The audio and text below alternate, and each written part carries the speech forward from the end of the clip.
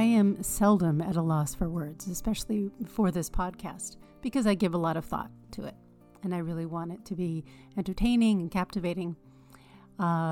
This episode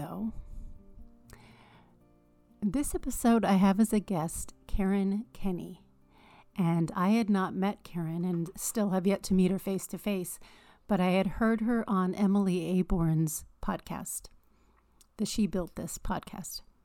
And through Emily making the connection, Karen and I got together and recorded a conversation. She's a hoot. And I get the feeling that she would be one of those people that if you walked into a room, you would realize, oh, all eyes are on Karen. And not because she demands it, but because she commands it. Because she is so funny. She is such a storyteller. She's such a contradiction. Because she is funny. And she is this ball of energy and interesting. But she also cares deeply for people. And the contradiction also comes in when you hear her story. And I say contradiction because I think it's safe to say that if many people had the experience she has had, they may not make the choices to become the kind of person she has become. I hope that piques your interest. And I hope you really enjoy the conversation with Karen Kenney.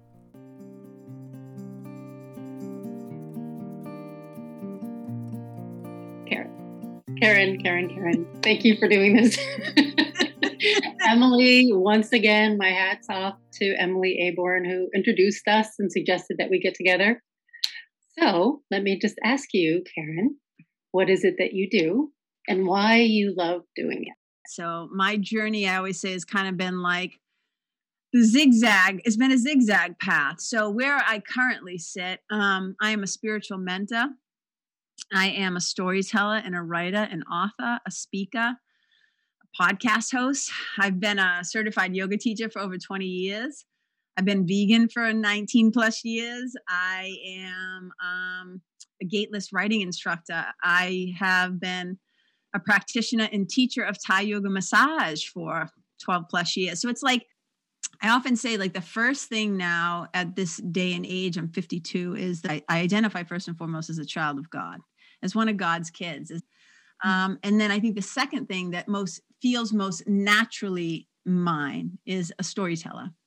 And I happen to do it and be helpful, helping people to tell their stories and revise their stories and start to live from a new place so that they can be in their glory. And this is a process that I use. So, and I love to do what I do because, you know, there's a line and I can never say it right, Anna Karenina, and it says something like, I'm going to butcher it a little bit, so I apologize, but it's something like all happy families are happy the same way, but all unhappy families are unique in their suffering. I feel like a lot of people who I work with, they're often coming to me because there is some sort of suffering of some kind. And even though the details of the stories of suffering might be different, human suffering is universal. And having gone through my own, tragedies and traumas and suffering as a young person and, going on into my teens and my 20s, et cetera, I just always feel like, I always say, if you're lucky enough to take the elevator to a higher floor, like if you're lucky enough to get on the elevator and take it up to the penthouse or whatever, you don't stop the car up there. You better send that sucker back down for other people to be able to get on. And I think it's a way of extending love. So I think of what I do in my work is an opportunity to extend love to other people and to help them find ways to reclaim the fact that their natural inheritance is peace and happiness. And that while suffering, pain, I always say pain is inevitable, this human experience, but suffering, or I would say continuous suffering, we can do something about that. Okay, so without dissecting all of the things that you have identified with and have done, do you feel that the motivation has been consistent? So, of all of those things that you've done, have you always been the storyteller too? Have you always been the one who wanted to help others too? Has that been the constant thread throughout all of them? I think so. I mean, I think that I just love, I mean, my love of storytelling, comes from when I was a little kid, and it all starts with my mother, because my mother was a reader.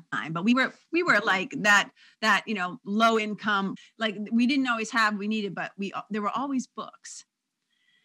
And one of the reasons why I love libraries so much is I always say that like libraries, like even the playing field for poor kids, and they open up worlds and wonder and possibility to us. They give us access to knowledge that, the other kids might have an advantage on us. So I've always loved books. I've always loved words. I've always loved reading, and I've always loved storytelling. So let's go back to little Yes. Karen. Little Karen Yes. at the library. So what was it like? Because I find it fascinating that in today's world, the library, the books are not held in such high esteem. It's so much easier to be like, here's the remote, go watch something, make sure it's educational. But what did you find what world did you walk into when you had the library? So when I went into a library, first of all, I felt safe. Like the first time I walked into a library, I could not believe all the books. Like everything about it to me was like, this is so cool. But the first time I ever walked out with like a stack of 5 books, and I just thought, this is the coolest thing ever. So like a whole new world. You were just exposed to a whole new world. It just makes you feel like something bigger than you is possible. How has that carried into your life now? So, I mean, I just keep thinking all of the things that you have done, they're pretty substantial, right? I mean, your focus has been, it sounds like, on building other people up. I actually even have a shirt that says we rise by lifting others, right? So I've been a helper for as long as I can remember. Why? I can tell you why. I'll tell you why right now. Yeah. Number one, in my earliest years, to be helpful kept me safe. To be helpful and to be seen as good kept me safe from my environment. So my stepfather, God bless him, was probably not somebody who should have had kids, right? And we were his stepkids. We weren't his biological kids, but it was kind of like he wanted my mom, and I think we kind of came along with that. And so it was an intense environment. There was a lot of like poking and threatening and terror. I mean, really a lot of terror growing up. And what I found is that by being, I call it Cirque du Soleil, I could Cirque du Soleil myself into whatever form was necessary or needed. Little kids are always trying to like find cues of safety, right? We're always looking in our environment to where it's safe, right? I learned that to be safe, I could just be good. And then you get rewarded for contorting yourself into whatever makes other people happy. So I think it became a habit, being a people pleaser and being a helper, because to be good kept me alive, I think, in some ways, like, right? But, my mother was murdered when I was 12, and she was beaten to death violently and left to die on the side of the road. And I guarantee you, somewhere in my psyche, I've always wished that I could save her, that I could have helped her, that I could have done like whatever. And it's not that I'm conscious of it. And then over time, I had, again, all that trauma and drama and struggle and suffering. I was picking up on the codes of my people. I was picking up on the unspoken things of my people. But it's not like, the Beaver Cleaver situation where they're like, we don't lie. It's like, no, right? There's plenty of stuff going on over here. So I slowly, taught myself and figured out through reading. The books were my teachers. The books in some ways were my parents. And so learning the things that I learned to help myself get out of my own suffering, I wanted to pass that on to other people and help other people. But it's just really in my DNA and in my nervous system. Okay, I'm going to push back a little bit. But first, before I do, yeah, I'm so sorry that you went through that. Thank you. And I don't believe that it was entirely DNA, because it's a choice. Because there are people who go through trauma, and instead of being considerate and thoughtful, they become the island, they become the takers. So maybe your inclination was more so than others, but you still had to choose it. It still had to be your choice. So well done. Well done. Thank you. Yeah. Thank you. I mean, I'm happiest. I mean, you know, so much of what I do, you know, and also I've been meditating on, you know, I was a Catholic kid growing up. So, you know, I always loved St. Francis, because St. Francis was the patron saint of animals and the patron saint of the environment. And so he used to go out into the woods and he would preach to his brothers and sisters who were the furry woodland creatures, right? So I see this guy who like goes out into the wood and he's like, hey, and there's this amazing story where he like tames this wolf. Like the village was afraid of this wolf who they thought was going to like eat their children, and they were going to kill it. And St. Francis was like, hold up, let me go talk to this wolf. And so he goes out and he meets the wolf and he explains to them, you're scaring them and we need you to stop, and I will bring you food. Like you'll be taken care of, right? You don't have to kill any humans, right? Snack in the woods, whatever. And I just thought, how cool is this dude, right? Passage meditation is a form of meditation that I use. And I've been meditating on this prayer for over 20 years. And it's basically, make me an instrument of thy peace. Where there is hatred, let me sow love. Where there is injury, pardon. Where there is doubt, faith. Where there is despair, hope. Where there is darkness, light. Where there is sadness, joy. And then he goes on to say, and here's the kicker. O divine master, grant that I may not so much seek to be consoled as to console. To be loved as to love. To be understood as to understand, because it's in giving that we receive. It's in pardoning that we are pardoned. It's in dying to self that we're born to eternal life, blah, blah, blah. So I'm not a particularly religious person, but I am a reverent person. I'm a deeply spiritual person. So for 20 years, I've been meditating on basically, how can I give? But, you know, my friend who's a healer who I work with, Marianne C., who's incredibly gifted, she lives in Portugal. She said to me the other day, you happen to get yourself a coping mechanism that actually has been incredibly beneficial to the world. And she said, that's insightful. That's very insightful. She goes, but it doesn't always benefit you. Right. So that's been the work, right? That's been the work for me, is to understand, having reverence for my own acts of creativity, for my own time, for making space for what's trying to come through me as well, and to help myself in that way. So then how does that play out and work through the storyteller in you? First of all, we're going to start with you, because it sounds like you don't usually start with you. So let's start with you. How does the storytelling, as well as all of the other experiences that you've had, show up in your life now? And I don't mean in the careers that you choose and in the way you help other people. I mean in your life. How are you affected by the experiences you have had? So one of the gifts that storytelling has given me in my own life, I'm very quick to identify when I'm telling a story. So here's the thing. So when growing up when I was a kid, I don't know if I told you this last time we talked, but we would walk into a room and we'd see somebody that either we were attracted to or repelled by. And the first thing we'd say is like, what's her story? Yeah. So everything was kind of like in that frame. But also if somebody's behaving in a way, I think that is like, ooh, that's off. Like, what's that about? I always know, oh, there's a story behind that. Yeah.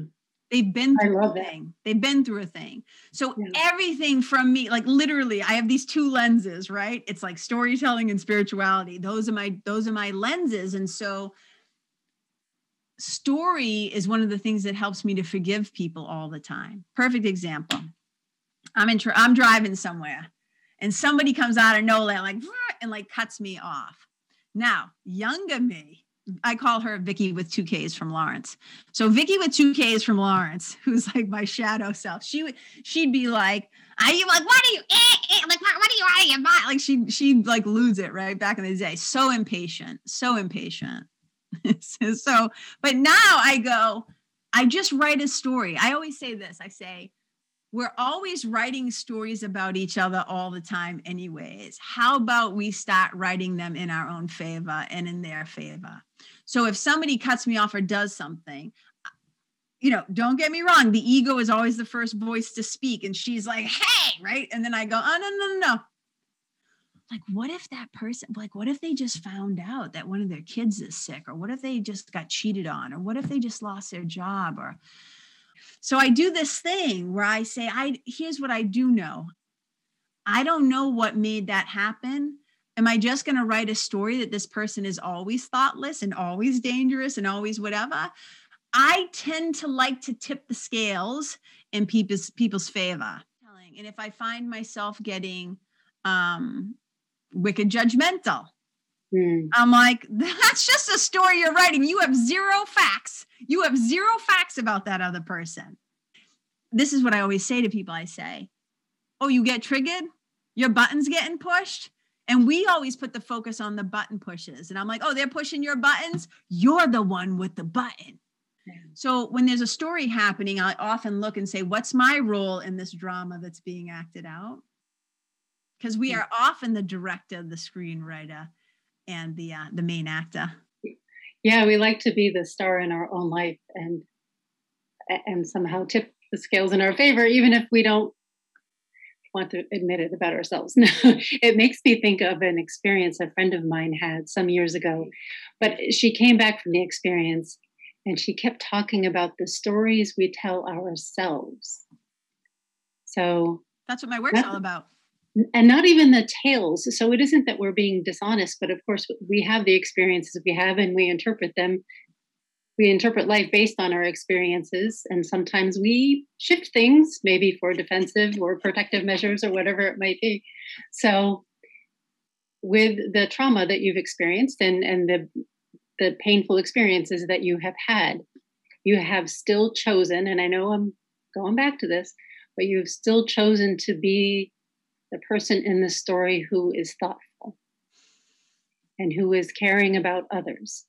And I want to revisit that because, as you know, I just had a couple of episodes dealing with narcissistic tendencies. And both people like you and people like who have these other tendencies can come from very similar experiences. And I spent so much time talking to people about these negative tendencies. It's a beautiful thing to be able to sit down and speak with someone who has chosen not to be the victim, but also chosen to be honest about, to look at reality as it is and to choose which way she wanted to go. At what point in your life did you do that? Because 12 years old, first of all, if you had grown up with a pretty volatile situation, that shapes us. Yeah. And we don't even know it's shaping us because it's our normal. But then to experience what you did with your mom easily could have gone the other way. Yeah. So at what point did you decide, I'm just not doing that? You know what I mean? I do know what you mean. I mean, let's be clear. Like, I tried a lot of other things first, right? So like after my mother was killed, nobody really claimed us. There are a lot of it. So, and this is the thing, like, it was like one blow after another. So when I was in like the 7th grade is when my mother was killed. But when I was in 7th grade, I totally looked like a boy. Like, I was a tomboy. I looked like a boy till I was like 13 years old. That summer between, my mother died May 7th, 1981. Well, by the time I came back to school, September 1981, in 8th grade, my boobs had grown, my hair got longer, and it was the first time that boys started to pay attention to me more than like Rock'em Sock'em Robots. Like, I was a tough little tomboy.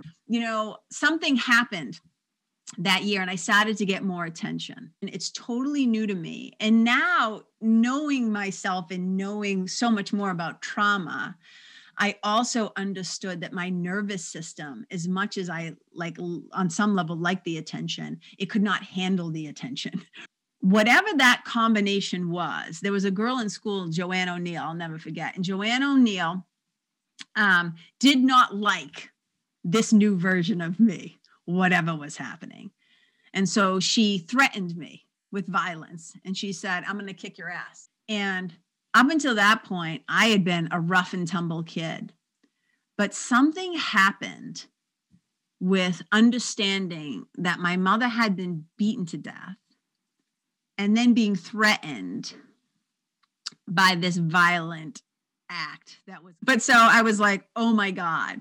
And I stayed home from school the next day. My uncle tried to help me. And I resigned myself. I'm going to go back to school. But in the meantime, my best friend, Jillian, talked to her and said,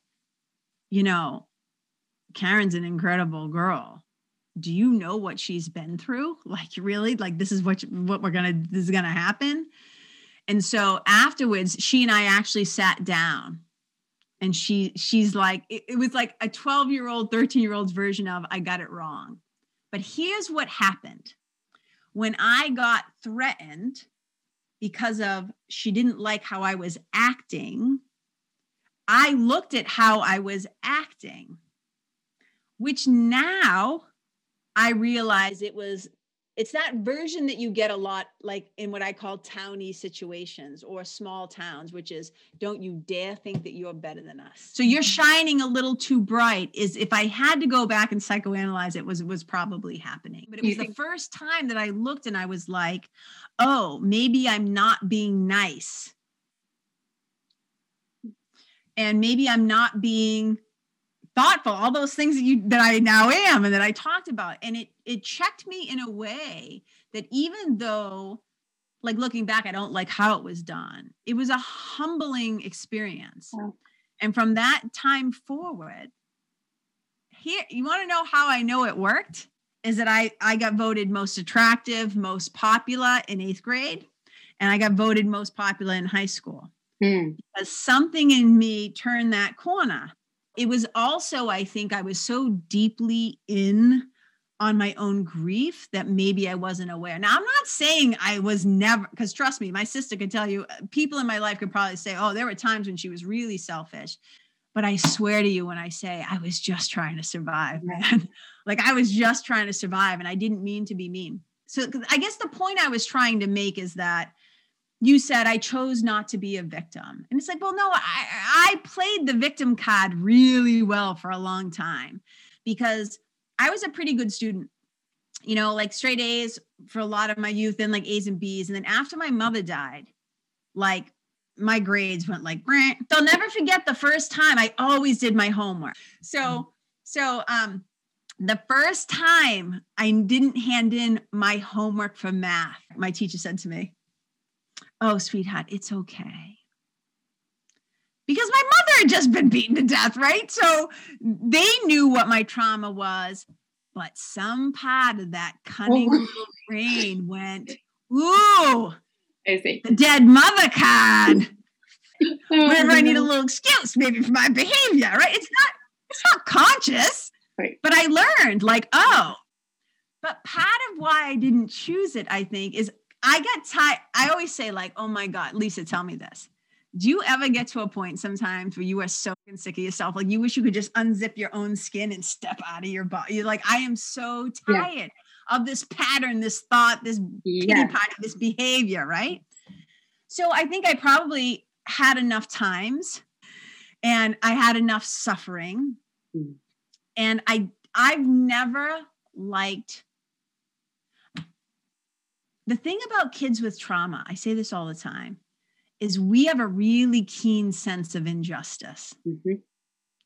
And I remember being 4 years old around that time and seeing on the TV, must have been a PBS special or some sort of New England area special on Martin Luther King, civil rights. So that was probably around 72 or whatever the thing was. But I just remember seeing white men in uniforms hosing Black people. And I remember crying and being like, why are they doing that? That's not nice. Why are they doing? Like, I just never understood the cruelty. I was obsessed with animals. I would torture myself watching Wild World of Kingdom and Jacques Cousteau, and they'd be like, and now the tiger approaches the baby gazelle. And I'd be like, no! Run, gazelle, run! So I just don't, here's what I don't like. I do not like bullies. I do not like mean people. I do not like unfairness. I do not like when things don't make sense. I don't like when people with power pick on people who have less power. I don't like when the voiceless get picked on by the people with the voices. Something within me is driven to help.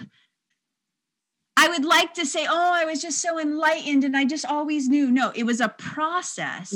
Just like grief is a process, forgiveness is a process. This becoming this version of me was a long process because I tried the drugs, I tried the drinking. Like I did all. Oh, I you did. did. Okay. Oh God, yeah, okay. yeah. That's interesting then. Okay, because I think that what could happen to people who are listening to everything else is that it could feel a bit of an alienation. Sure. So when you start saying, oh yeah, I also made destructive choices that I learned from and, have shifted from, I think that actually is relatable to a lot of people. So the people who themselves have suffered from trauma or bullying, whatever. I mean, it's all trauma. It feels like everybody's got some level of it, right? Yeah, everybody. We're not living. If you hear the sound of my voice, you've had trauma. Right. Yeah. So there is hope in the ability to choose. And even if in the choosing you've made bad choices, that doesn't define who you are. You can just choose something else. Oh my God. Yes, of course. I mean, the first time I smoked a cigarette, I was 8 years old. The first time I got high and drunk, I was 12 years old.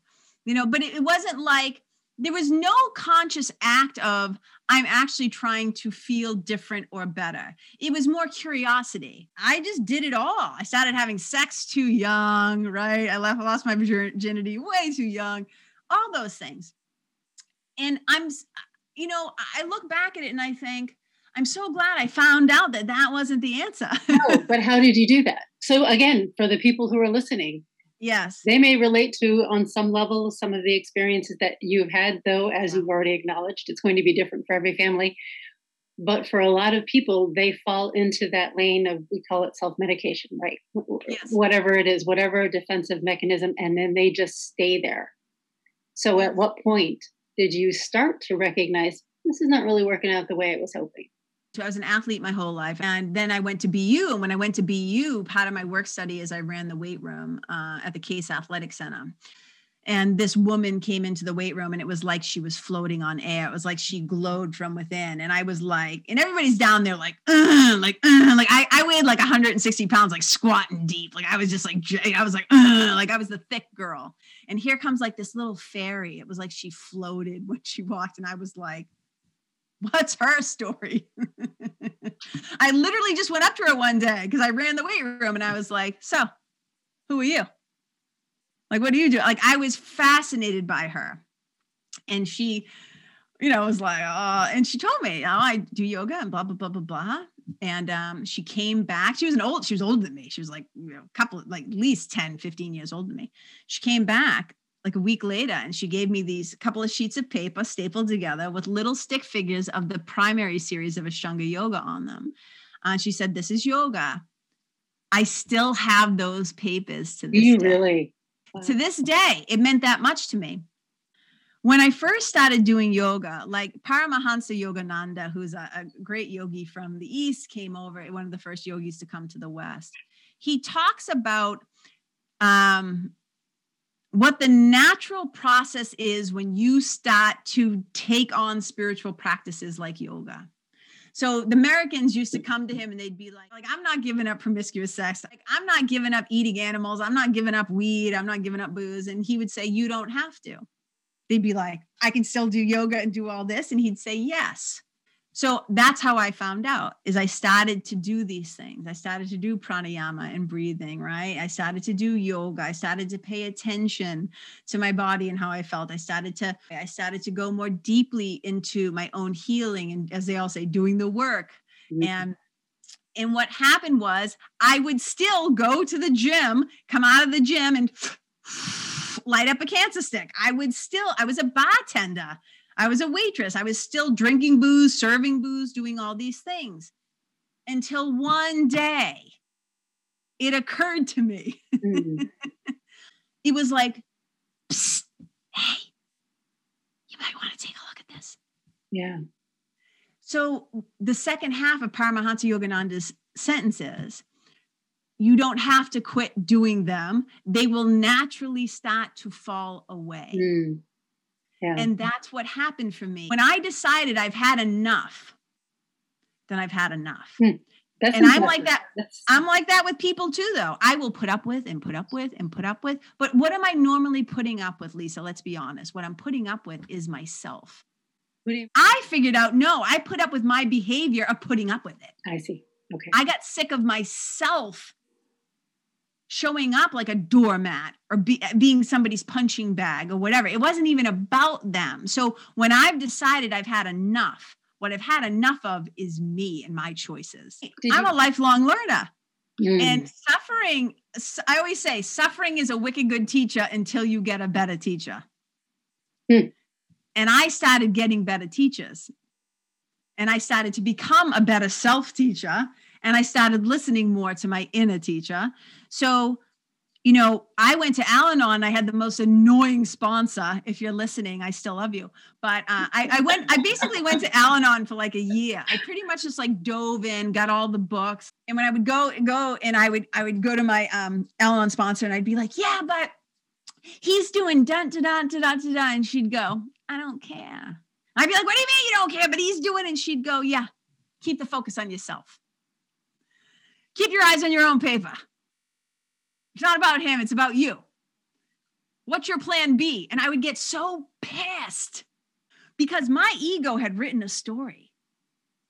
I had so much proof as to why what they or he or it or she was doing was wrong, and it was causing me suffering. And then it occurred to me, like the first time I read A Return to Love by Marianne Williamson, and it was the first time somebody had ever said to me, you can choose. You have a choice. You are responsible for your own peace and your own happiness. You get to decide. Your suffering on some level is a choice. Okay, I want you to say that part again, because people aren't going to rewind it. And I think there's great power in that acknowledgement. So that last part about choosing. Could you repeat that? What was the discovery that you made in that book and in the interaction with her? So what she was doing in that book was kind of breaking down what A Course in Miracles says. And number one, it says, you know, you are a child of God, basically. Your natural inheritance is peace and happiness. That is your birthright. It is a given. So I always say, if you're not feeling that, then something has gone wrong. And I was suffering. I mean, I was like 20, probably 22-ish around that age, 23-ish maybe when I picked up that book. Up until that point, remember, the world rewards our suffering. The world in some ways rewards our poor me. It's like, oh, you don't feel good? Let's make some soup. You want to take time off from work? You don't want to go to school? You don't want to do this? Let me take care. We often get rewarded for our victim role. Yeah. Not always, but often. I agree with that. There is great power even in martyrdom. I've come to have to admit, even in my own life, there is great power in being like, well, I just had to, or they made me feel a certain way. And there is usually a pretty nice group of supportive people who are like, oh, well, that's not right. So there is great power in that. Sorry.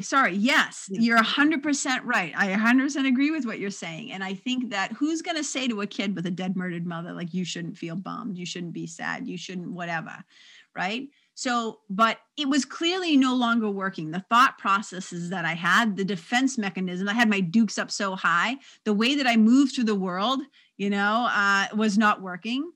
And so in that book, when I read it, and I literally read, like, you have a choice. Your happiness is a choice. Your suffering is a choice. You get to decide.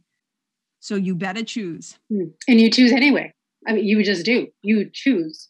Yeah. You can choose to live in the fear and the stagnation and like the mental and emotional atrophy and be like, well, I can't change. Okay, well, that's your choice. Or I'm afraid to change because it might involve pain. Okay, that's your choice. Or you can say, I want this over here, and the reaching for it is going to cause pain, but I want it enough. It's Yes. worth the pain. And maybe the pain isn't even all that bad when you actually do it. Yeah. Yes to everything that you're saying. Around this thing of change, my sweetie once said something that made me laugh. He said, most people just want to keep doing what they're doing, but somehow miraculously have a different outcome. Yes. And there's a beautiful and funny and very poignant. It's just like two frames. It's a comic by a Brazilian artist, and it's been made into digital media now. But it's a guy at a lectern, right? He's got a mic, and there's a crowd of people, and all you can see is basically like from here up on them or whatever, or here up maybe, and their eyes are all looking up at him, and he asks the question, "Who wants change?" And all their arms are like up like this. And then the next little frame, same guy, everything's the same. And he just says, who wants to change? And all their eyes are down and all their arms are down. And you just go like, that's it in a nutshell. But that's my work. Like my whole work is like, it's like moving from these stories of, I can't, but you don't understand. Like, I work with people who, there's suffering and grief and forgiveness work and self-loathing work. Like there's all this stuff. My murdered mother gave me street cred. What I've been able to overcome. Oh, wow. You can't look at me and try to tell me it's not possible. So. Right. Right. Yeah. I dare you to take that step. Yeah. Okay. I get it. Right. So forgiving my mother's killer, like doing all the work that I've done, like all this stuff. And I'm not saying I'm special. Here's the thing. You have to be curious enough about what's possible for you. If you should get off the pity pot, if you should stop having, your victim loop, if you can get out of the victim loop, but you have to be curious enough about, why do I think what I think? Why do I feel what I feel? Why do I say what I say, do what I do, believe what I believe? Why have I come to a place where I've settled that suffering is normal and it's okay and this is how I want to live? We have to be curious. Nobody else can do the work for you. What a beautiful gift that a mentor does for you is that we save you time. We're like Sherpas who are like, hey, watch out for the crack. Hey, watch out for the hole. This is where you tend to get tired. Take a nap. And there's great clarity. I am not a coach. Yeah. Nothing like that. But listening to you, it's clear that yes, there will be work in change. But isn't there so much work in staying in the pain? Oh my God. Right? I mean, it's not like it's easier. People say, well, you're in your comfort zone. It's hard to leave. And I think it's not comfortable. It's just familiar. It's not comfort. You don't feel comforted being in pain or being the victim or being angry or any of those things. You just know it better. That's all. It's just easier. And it's not even easier. It's just like it's the course of least resistance. That's it. It's just I would say it's harder. Yeah. So much of what you just said about the work, about the willingness to do the work, coupled with the curiosity, the acknowledgement that yes, it is work. But okay, so it's work. Like life is work. All right. Have you heard of the book "You Are Not a Rock"? No. A friend of mine suggested it to me. The premise of it is, okay, so if you want to not feel emotional pain, and so we do what, fill in the blank, we drink, we do whatever it is to numb the pain. And some people even have maybe OCD, and it's all like to. I had a touch of the OCD. Yeah. I can all to deal with the pain, right? So I just want to avoid the human reaction of discomfort and pain. And he says, but you are not a rock. That would be fine if you were a rock. That would be fine. So and he keeps coming back to it. Pain to painful experiences is not only the normal reaction, but it's the only way through to the other side of the pain. And as you describe your experiences and the decisions that you've made and the efforts that you've made, it keeps making me think of his book, which I'm not even done with it yet. But that's what it keeps making me think, that there are so many things that happen in our life that are absolutely out of our control, that do make us victims until we realize we're a victim. At which point we're saying, I think I'm just going to stick with the victim. I think I'm going to do that. So this sounds so condescending, because who am I to applaud you? But I do applaud you, and I am so grateful that you have opted, not just your DNA, you have opted to choose otherwise. And now to extend your hand out to other people. It's not a typical reaction. It's not. And it's a beautiful, beautiful thing. I'm getting better at receiving love. So I'm just gonna let that I'm gonna swing open the hot door and let that in. Thank you so much. It's very kind of you to say, and I appreciate it so much. You know, I think about I laugh because it's not always like super altruistic in the beginning, right? It's like, right, that recognition of, I did feel victimized. That's the truth. I did. And here's the truth. Let me just say this, because there's a lot of spiritual bypassing that happens in the spiritual community, where we're like, oh, it's just a mindset shift. Oh, it's just like, get rid of your victim mentality. When we are little kids at the mercy of people bigger than us, we are victims. Absolutely. My mother was the victim of a brutal, violent crime. Yes. And you mentioned bullies. You can, yes. as an adult, yes. be a victim of a bully. You can be. I mean, we are victimized. Yes. At some point, when we are adults in control of our own faculties and money and how we feed ourselves and dress ourselves and live and make choices. At some point in that journey, my hope for all beings is, if we have been a victim, that stops being our first identifier as, and not that we abandon our stories and abandon our dead and make what was true untrue. I'm not saying that. But what happened is, and this is my whole point about, I'm going to receive your praise, and I want to return and acknowledge to the fact that when I read in A Return to Love that I got a choice, that my suffering was up to me, I just thought, on some level, I am sure.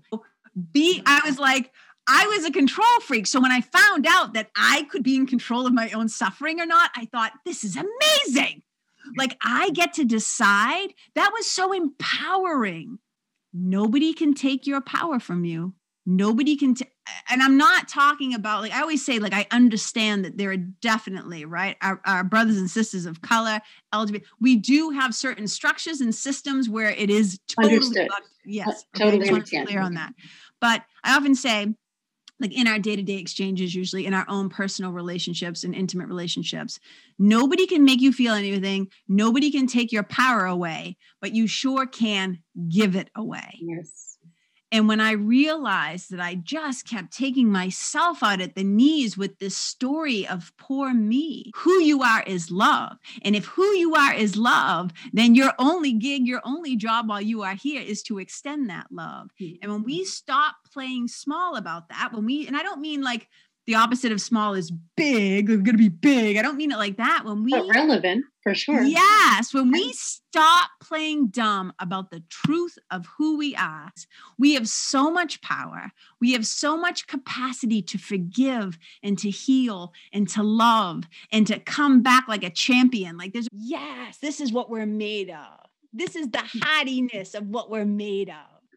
And to me, I want other people, so much of my work is just helping people to remember who they truly are. Okay. So I have so many questions, but okay, I'm going to leave it with this one. Before I ask the question, though, have you heard of Feeling Good, the book Feeling Good? It's an old book. He made this really interesting point. So people will say exactly what you just said. Like, he made me feel this way. So if you were around somebody who was clinically insane, straitjacket, like walking down the hall and being escorted to their room, and they called you wretched names, and they don't even know you. Would you internalize that? And of course you wouldn't, because you'd be like, well, they're not right. They're unstable. So it is clearly the power we give the words to the one speaking them. It's not the words themselves. It's the power that we give to the person saying these terrible things. Because if both people say the exact same things to us and only one has the impact on us, we're choosing that. That isn't to say that people shouldn't be responsible for the things that they say to us. Should they be kind? Should they be respectful? Of course. But there is so much more power in deciding not to let that kill us, not to let that beat us up. Yeah. Than to just be like, well, they're the reason I'm unhappy. No. And yes, and I want to play off of what you just said because I love it so much. And it's very similar to what I say. If somebody yells out to me, you're blah, blah, blah, you killed baby seals, like something ridiculous, right?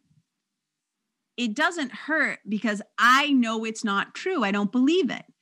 But if you have an inkling that you're selfish or you're this or you're that, and then somebody says it, oh, wow. That's that button that gets pushed. But it has to already resonate on some frequency, or you have some fear that they might be right. Got it. Number one for me. And then number two, it's not just the power and the meaning. I believe, this is just my theory. It's not just the power and the meaning that we've given to the person saying the words. It's actually the meaning we've assigned to the words themselves. I agree. Yeah, I think you're right. My very first class as a communications major at Boston University, I will never forget the professor saying, the message sent is almost never the message received. Oh. So if I say to somebody, I love you, but in the past, let's say their mom would say, I love you, and then beat them and then get drunk and then not feed them and then whatever. So we have all these filters. So I think of us as having, somebody once said it, Linda Tai, who I just had on my show. First and foremost, she's a somatic therapist and a trauma expert and a trauma therapist. And she's so genius. And she says, it's like we have, like she called it like battens of like cotton wool all the way around us. And I think that's what's happening. We have all these layers. We have all these layers around us. So somebody can say to you, I love you. And here's what I learned. And here's how I know it's true, because this was me before. Somebody would say, I love you. This is back in the day, right? Somebody would say, I love you. And I couldn't receive it. First of all, my nervous system would go, oh, and I'd go boop right up out of my body. Or boop, right up into my head where it felt safe because I could talk about it and figure out and get cognitive, right? I always feel really safe from my neck up. I can get up in my head. And I already had a list of all the reasons why they shouldn't love me. And I would think, you sucker. Not consciously, but some part of it would be like, if you only knew who I really was, then you couldn't love me. So it's so interesting. And this is why in the work that I do, and just me as a friend to people and me in my everyday life, I try to pay wicked close attention. And Henry James, the writer, says, I'm paraphrasing, but basically the heartbeat of it is, try to be the kind of person upon whom nothing is lost. To pay attention is one of the ways that we show love. And I'm always asking, did I communicate that the best way that I could? Not just thinking about my words, but who I'm saying it to and what they've been through and how they think of themselves and perceive themselves. This is what I do. Loving people is my job, man. I think it's all of our jobs. It's just most of us aren't aware of it. When you take pictures, I'm not talking to you like you don't know this. When you take pictures, when Emily Aborn makes a connection, community building is part of her love language, right? You snapping photos, you doing this podcast, me doing my podcast. It's a love letter every week. It is everybody's job, right? Identity and purpose. Who are you? Love. What's your purpose? To extend that love. I don't care what your title is, but how much of us have reverence for that job? Yeah. And gratitude for it. I mean, what a job to have, right? I'm there to love and to help. That's all of our jobs. And like you said, that word gratitude, it's a get to, in my 4-step process, your story to your glory, right? That third step is to revise, revision, to see with new eyes, to see again, like a writer does, because we are writing. Your whole life is a story. We should write well and edit often.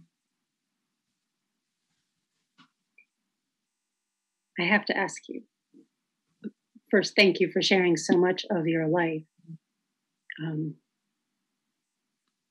Even though you've done it before on various podcasts and situations, it's still remarkably generous of you. So thank you.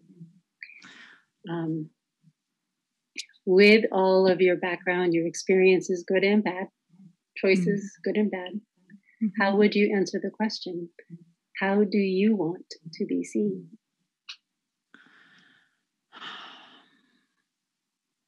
Like most things that come out of my mouth, it's multi-layered. I think that I started off as a wicked, shy kid who mumbled when she talked, couldn't look people in the eye. I didn't want to be seen. For many years, I did not want to be seen. Traumatized kids who live through tough things, to be seen often, like it equals death. It equals danger. I tried to be as small as possible. I had no voice. My sister used to literally interpret for me. I could not speak for myself. And then that hit that age, like in 8th grade, right, where I started to be seen. And I kind of liked it, I think. But then being seen came with a consequence. It came with a threat of violence, right? It came like, oh God, like then we want to be seen. And often at that age, we want to be seen. And it's like for the wrong reasons. Because of my body or because of my new shoes, or like be seen because I'm so special, because that's what the ego loves, right? So then it becomes like, don't want to be seen, kind of like being seen, but it doesn't feel good. And then you hit that awkward stage where you care too much about being seen and being seen by others. And so all the focus is like outward. How are they seeing me? And we put so much care on pretending, performing, people pleasing, being all the things to be seen as nice, as good as girls are often instructed to be. And I think now where I'm at, I just kind of think of myself like kind of like a kaleidoscope with like a lot of different facets. And if you turn me this way, you're going to get a little tiny bit different view. And if you turn this way at the hat, the thing is always the same. So I think how I really want to be seen is wholly for all that I am, for my brilliant, for my genius, for the times when I fell down, the times that I've hurt. I don't want, like I said to my sweetie, we were walking the other day, and I said, when I die, I want you to have a party and I want you to tell stories, but I don't want to be made into a saint. Tell real stories about me, all the stories. Because I want to be seen wholly, like WHOL. I want to be seen wholly, and I want to be seen as I really am, which is holy, which is an extension of love, which is love itself, which is an extension of the divine, is one of God's kids. So I want to be seen wholly, fully, for all of it, the kaleidoscope of KK, and I want to be seen as holy, which is where my energy really goes these days. And I don't mean like sanctimoniously pure and whatever. I just mean underneath all of this stuff, underneath the meat puppet, underneath all the stories and the stuff, there lies the light of the world that we all are. And because if people see it in me, they just might see it in themselves. You mentioned the kaleidoscope. with all of its facets. I think of facets, I think of diamonds. Mm-hmm. You are a treasure. Oh, that just made me want to cry. Oh, thank you. Thank you so much for not just taking your time, but for just being such an open person and for choosing to be someone who cares about other people. Thank you. Thank you. And we're back trying to pull it together. Thank you so much for having me and for reflecting back to me some of that light and for being a light worker yourself. I think that the work that you do and the way that you always say, it's interesting. I've listened to a few of your shows and you've said, I'm not a coach or anything, and I'm not this and I'm not that. And I always want to say, but Lisa, you really know how to hold space. And there's no way you could do the work that you do. And this isn't like, I'm not tit for tatting. I don't have to be nice to you. I'm just saying, like, I received what you said fully because it moved like, woo, it moved. Like I'm hot right now. I'm sweating right now from that compliment. So energetically, I really let that in. But I just want to reflect back too, like, you are one of the best interviewers, and you're like what Henry James says, be the kind of person upon whom nothing is lost. And you have a skill set, which if anybody is listening to this, take whatever you take, take whatever you take from listening to me go on and on, but also pay really close attention to what Lisa does, which is you have a skill set that not a lot of people have, which is the ability to listen deeply. It is one of the greatest gifts that we can give to each other. There is nothing, I think, to bear witness, to pay attention, to create space for another person to be fully seen. It is grace. And you do it so beautifully well. So it has been an honor. It has been an honor to be on your show and to get to talk to you and have fun and just kind of ping pong, just ping pong back and forth and play this lovely game. And I'm delighted. And my privilege, really. Thank you so much. And thank you to Emily again. Emily, we love you. Seriously. Emmeline. Yeah, she just, Emily's funny. When you first meet Emily, it just seems like she's just kind of flitting through life, sharing her beauty and spreading joy. And then you realize there's a lot of work going on to make that happen and to make it look that easy. Easy. Yeah. Yes. So thank you to Emily. And really, thank you to Emily. I love her, and I'm so happy that we've gotten to talk and connect. I am too. And I feel like I've made a new friend. Not to overstep my familiarity. But usually, when I spend time with people who are really high energy, I tend to become tired. It's just draining for me. That didn't happen with Karen. I felt like we could have talked for a lot longer. And in fact, we did. We talked for a really long time. I edited down not only for the sake of time, but also because the internet being what it is, sometimes, there's lag and there's just all these distractions that I ended up cutting out. Having said that, I would say if anything that Karen said piqued your interest, resonated with you, even if it made you feel a bit resistant, just have a conversation with her. Just reach out to her. I mentioned a couple of books in the conversation, and I'm going to make sure that there are links to those books. I also mentioned Emily Aborn of She Built This, and I will absolutely make sure that the link is sent back to her. Big thanks to you, Emily, and thank you to Karen. Thank you for taking your time and showing so much of yourself in a really vulnerable way. I walked to the store yesterday and today, and the majority of people are without masks. I hope that means that everyone is feeling really safe, and I hope everyone is really safe. And I will continue to say, even after COVID is just a faint memory, please be safe. Always, always be kind, and a huge thank you for listening.